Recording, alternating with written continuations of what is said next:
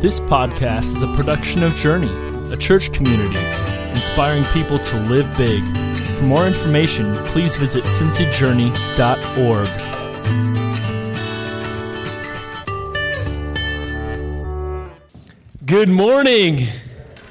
My name is Joe Merrick. I'm the lead pastor here at Journey. I'm thrilled that you are with us this morning on this cold Sunday morning. Thank you for braving the weather. We are in week number 1 of a brand new series I'm really excited about. It's called Fully You, and we're going to be talking about that all this month. So we're excited about that, and we hope that you are as well. Before we get into that series, though, I want to take just a moment this morning and encourage everybody to reach into the seat in front of them to find one of these Connect cards. We certainly want you to take a moment and fill that out. You can put your information on the front or mark that it's all current, but especially on the back. There's a place there you can write prayer requests, decisions you've made. Maybe you want to volunteer someplace. You want us to know something else. This is a great way for you to communicate to us. You can drop that in the offering bags as they go by at the end of our gathering today. With that shared, let me just pause and pray for us, and then we'll jump in. Lord God, the first song that we sang today was just to rejoice in you. This morning, that's what I just want to do collectively together for just a moment. We just want to rejoice in your presence here with us. We want to rejoice in how you walk with us throughout life, God, and we want to rejoice into becoming more and more of who you want us to be. That is what today in this series is all about, finding our identity in you. Help us with that today, God. In your name we pray. Amen.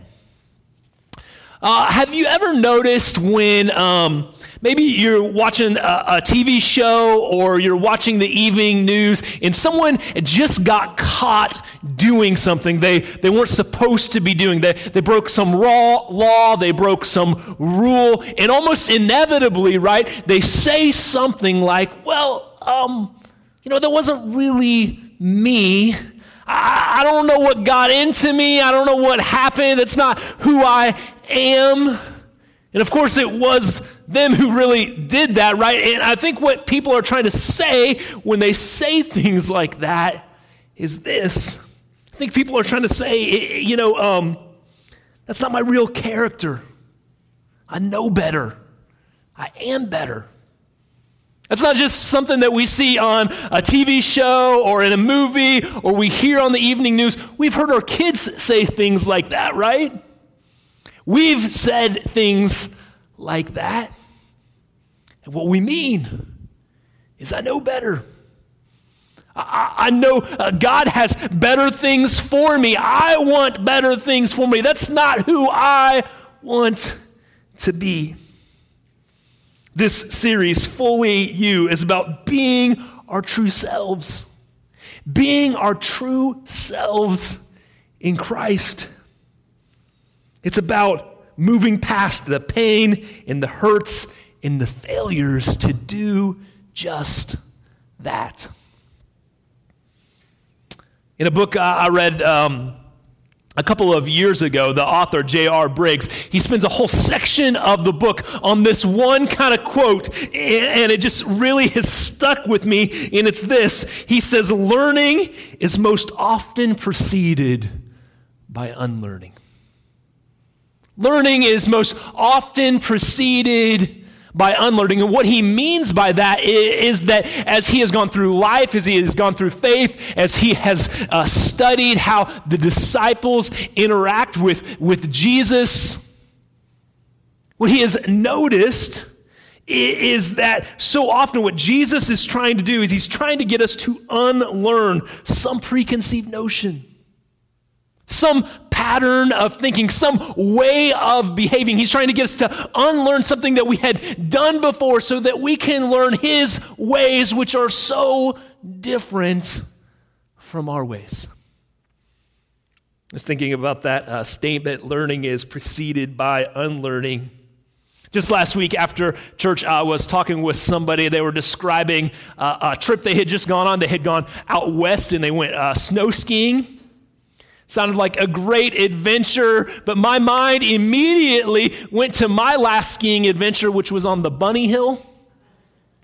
Lots of falling on the Bunny Hill. And my problem was I spent too many years water skiing, and you would think those two things would help each other, but in water skiing, you always lean back, and in snow skiing, you got to lean forward. And so whenever I got in trouble, I would lean back, and I would fall. I couldn't unlearn the habits that I had picked up to learn how to snow ski.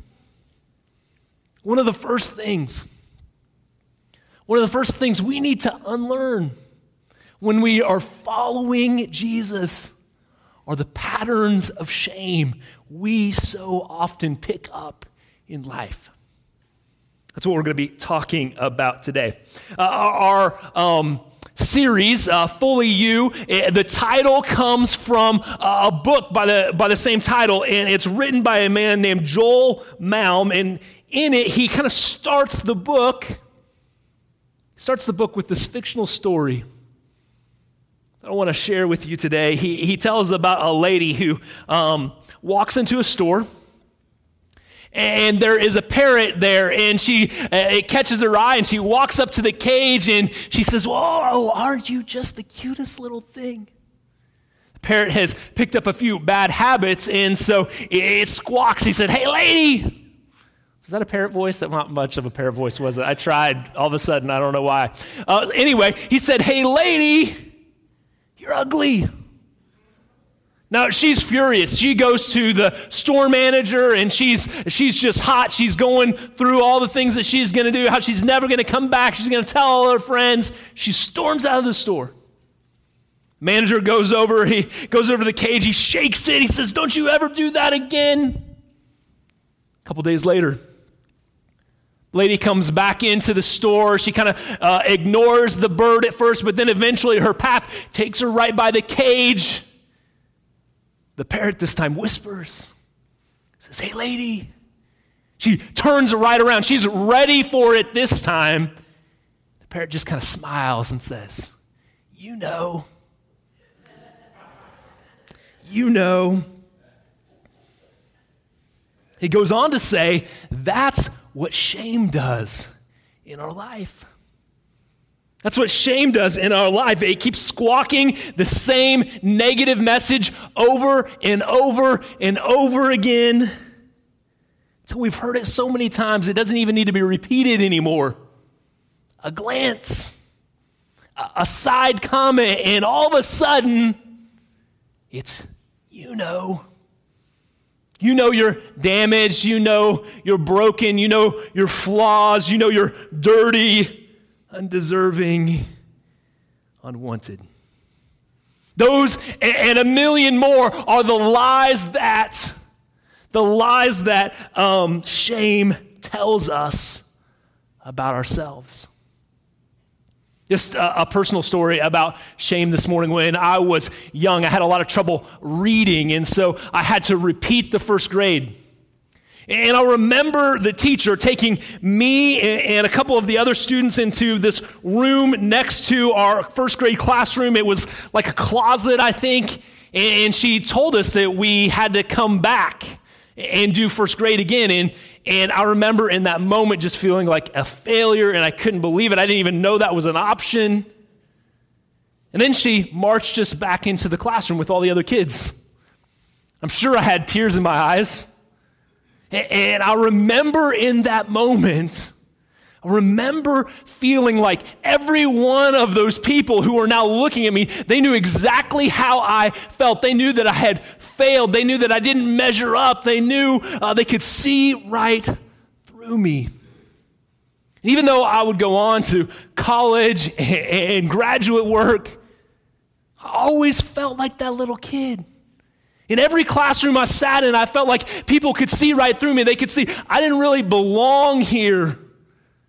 I was just waiting for them to call me out, say, you're not really worthy, you're not really smart enough to be here. Maybe shame in your life has nothing to do with school. Maybe it's tied to body image, maybe it's tied to some other failure, tied to your past, it's tied to something that's been done to you. Whatever the cause, you and I know how powerful shame can be in our lives. Shame appears in the very first pages of the Bible.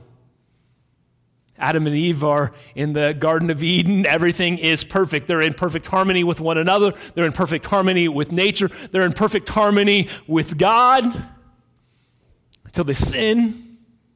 And right after sin comes shame. In those very first pages of the Bible, it says that Adam and Eve's eyes were opened. And then the Lord came and he wanted to spend time with Adam like he had been. But he has to ask, where are you? And Adam responds and he admits to shame. He said, I heard you in the garden and I was afraid, so I hid. Brene Brown, a famous researcher and sociologist who studies shame. She asked a whole bunch of people. She took this kind of survey and she said, okay, what is vulnerability? What does it feel like? The number one response, nakedness. Feels like being naked, exposed, and it makes you want to hide. That's what happens with shame in our life. It comes from all kinds of places. It comes from abuse, divorce, addictions, failures. The list goes on and on. The bottom line is this.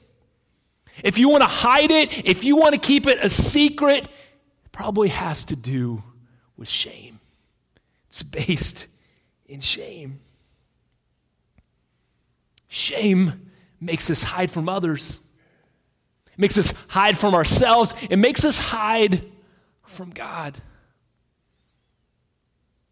Christian counselor Ed Welch said this about shame. Shame is the deep sense that you are inherently flawed, that you're unacceptable, that you're unworthy of love because of something you've done, something that's been done to you, or something associated with you. That's what shame is.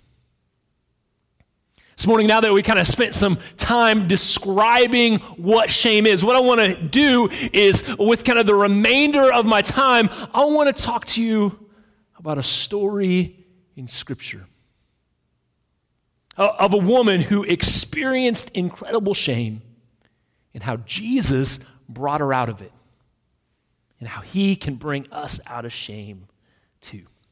We're going to be in Luke chapter 8, verses 40 through 48. We're just kind of going to walk through these verses slowly this morning. Luke chapter 8, verses 40 through 48. I'm going to just start with the first two.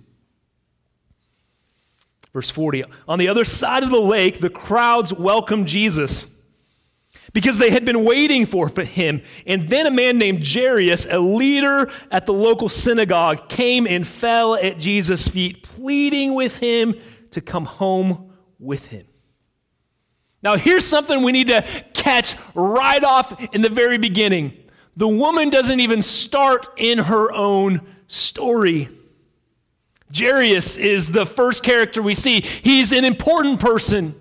He's a leader. It says he's a ruler in the synagogue. He was the kind of guy who wore long robes, who when he walked down the street, people got out of his way. He was powerful and he was rich.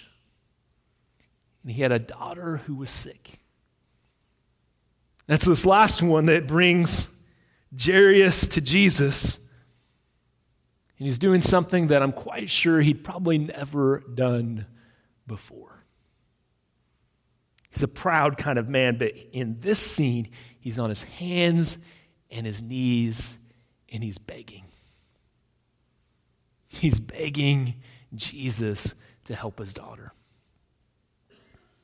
Verse 42 and 43, his only daughter, who was about 12 years old, was dying, and Jesus went with him. He was assured, he was surrounded by the crowds.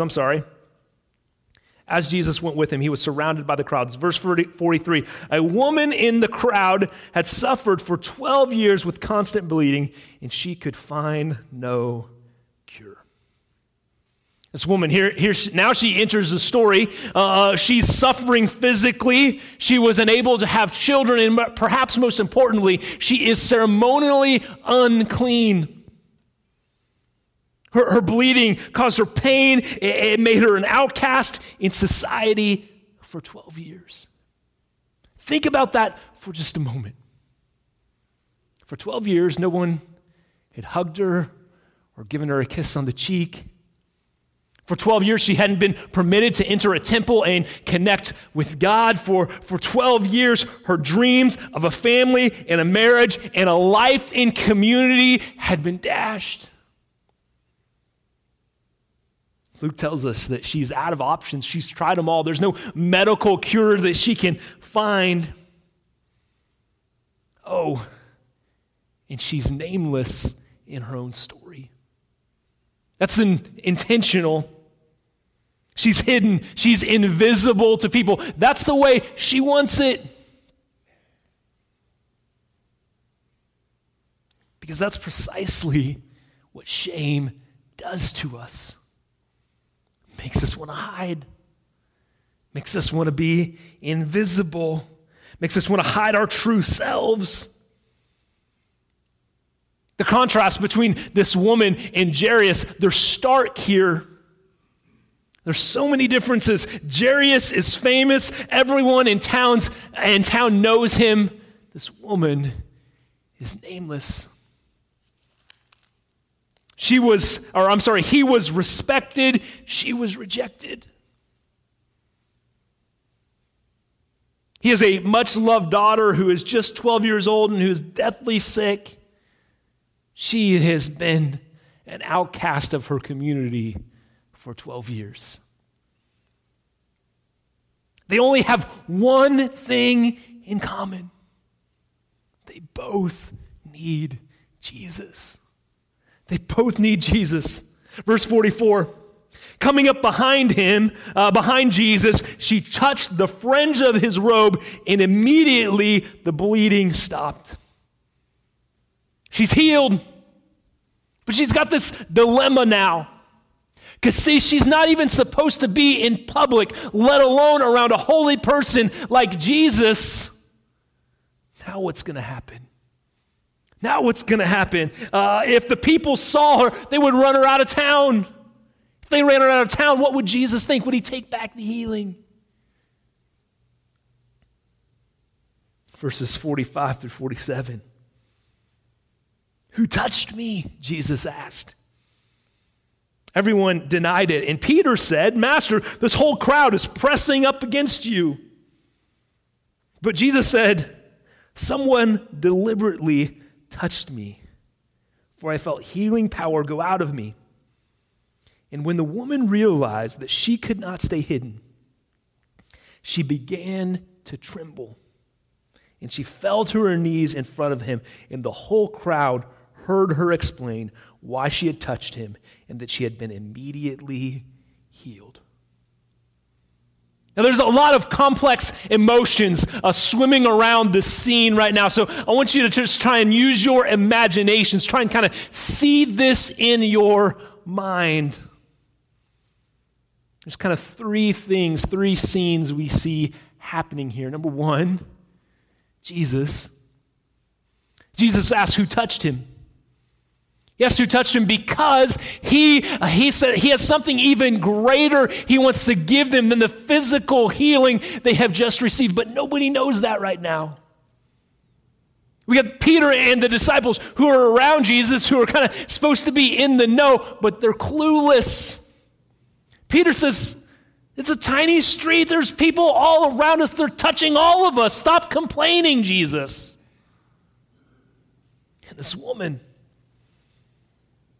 who has just experienced this healing that she has been waiting for 12 long years, hears Jesus' question, and her heart sinks. Her heart sinks because that is exactly what she feared most. She's exposed.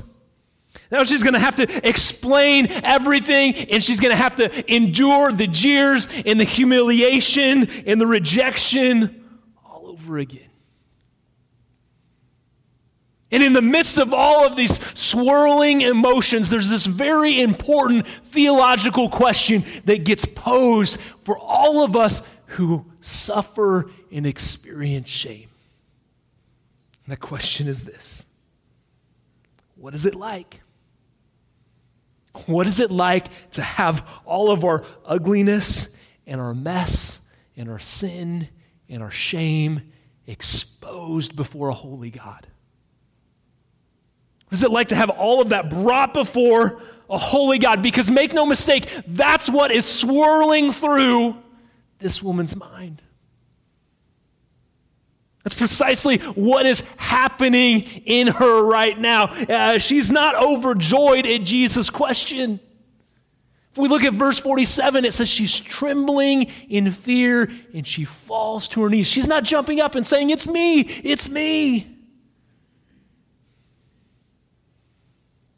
She's gone through great lengths. Hidden kind of back in the corner, out of sight. She's been staying kind of away from everybody until the exact moment where she could reach out and touch Jesus. But she's tried to do it all clandestine, all top secret. But now her greatest fear has come true. She's been exposed. We can just imagine her wincing, right? Wincing, just waiting for the jeers, waiting for the rejection, waiting to experience all of that over and over again. But that's all about to change with one word from Jesus.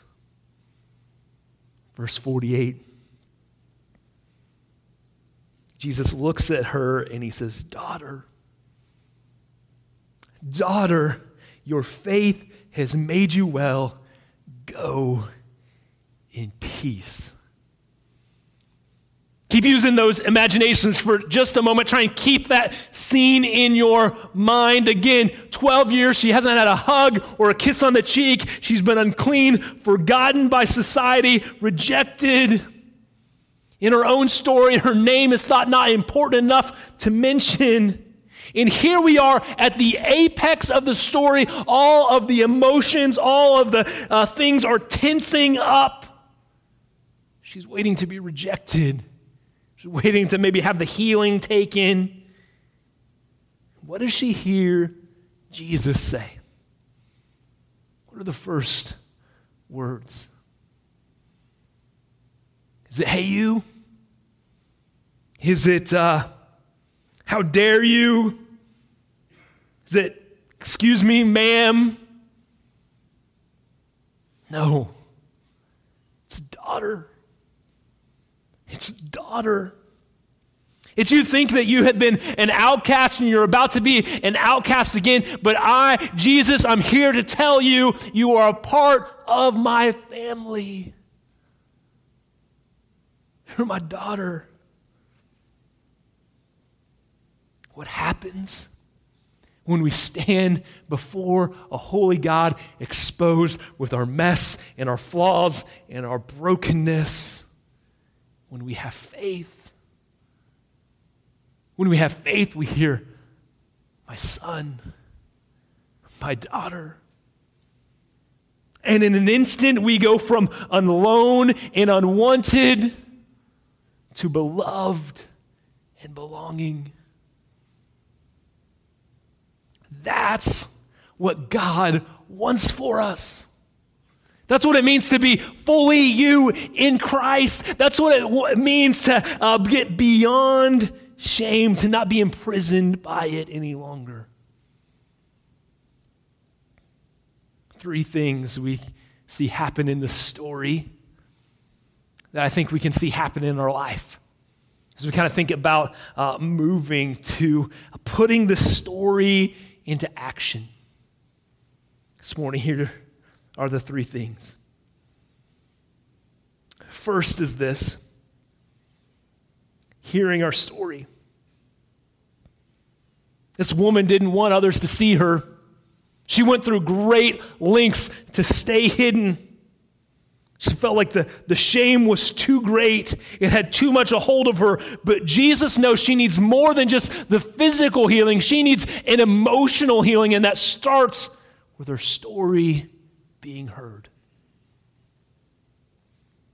I heard that sociologist Brene Brown speak once, one we talked about earlier, and what I remember so clearly is that she kept coming back as she was describing the power that shame can have in our lives. She kept saying again and again, shame thrives in the dark.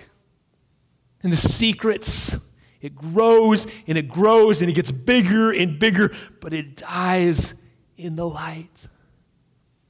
When it's exposed to the truth, when it's named, it loses so much of its power.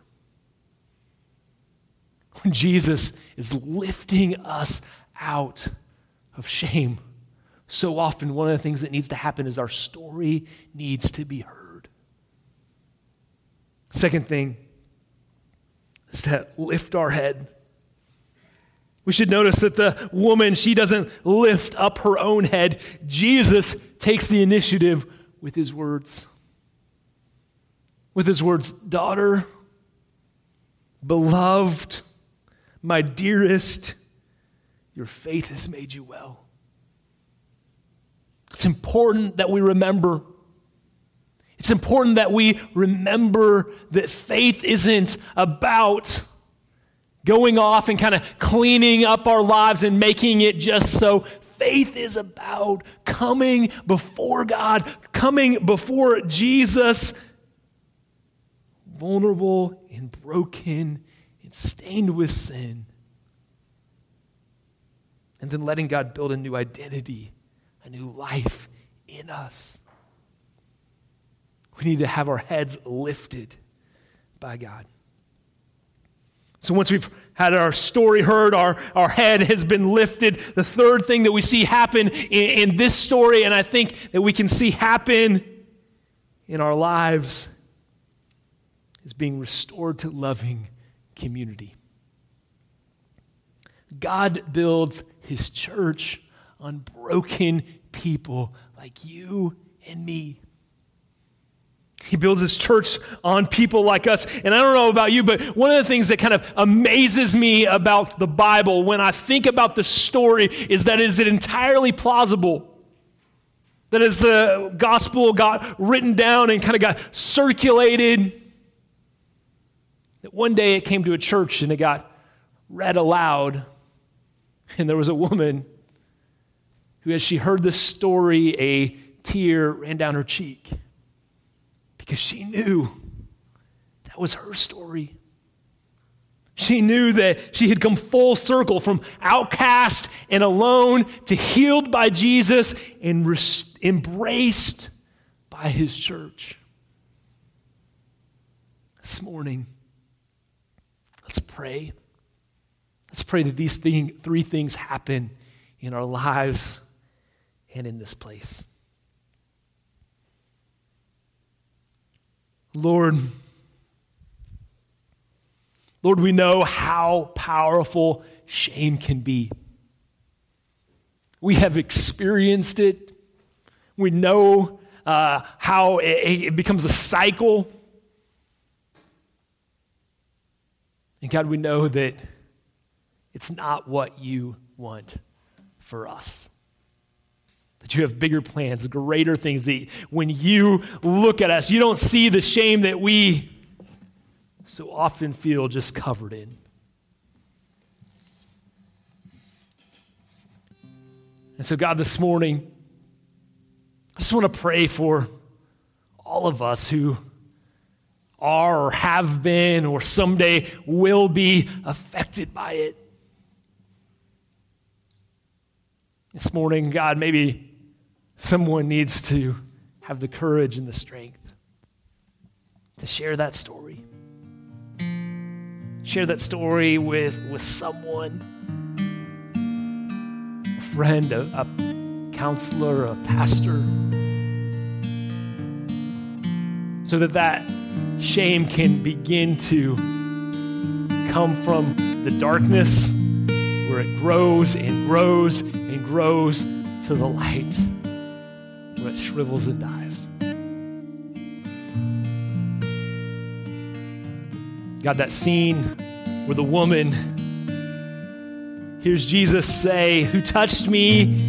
And she's trembling and on her knees and her head is down because she's just wincing up, waiting for whatever terrible thing is in her imagination that's going to happen next.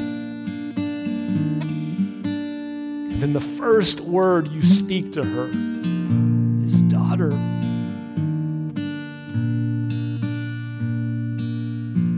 It must have completely come out of left field. She must have had no idea. That was never in her wildest dream the word that she thought you would use to describe her. But it's the word that is the most important. It should be the most important for every single one of us, no matter what we have achieved, no matter what we are feeling. Hearing you say, daughter, son, raises our head. And lastly, God, we pray that we are the kind of place, the kind of church that embraces broken people just as you call us to. Help us to be that, Lord. In your wonderful and powerful name we pray.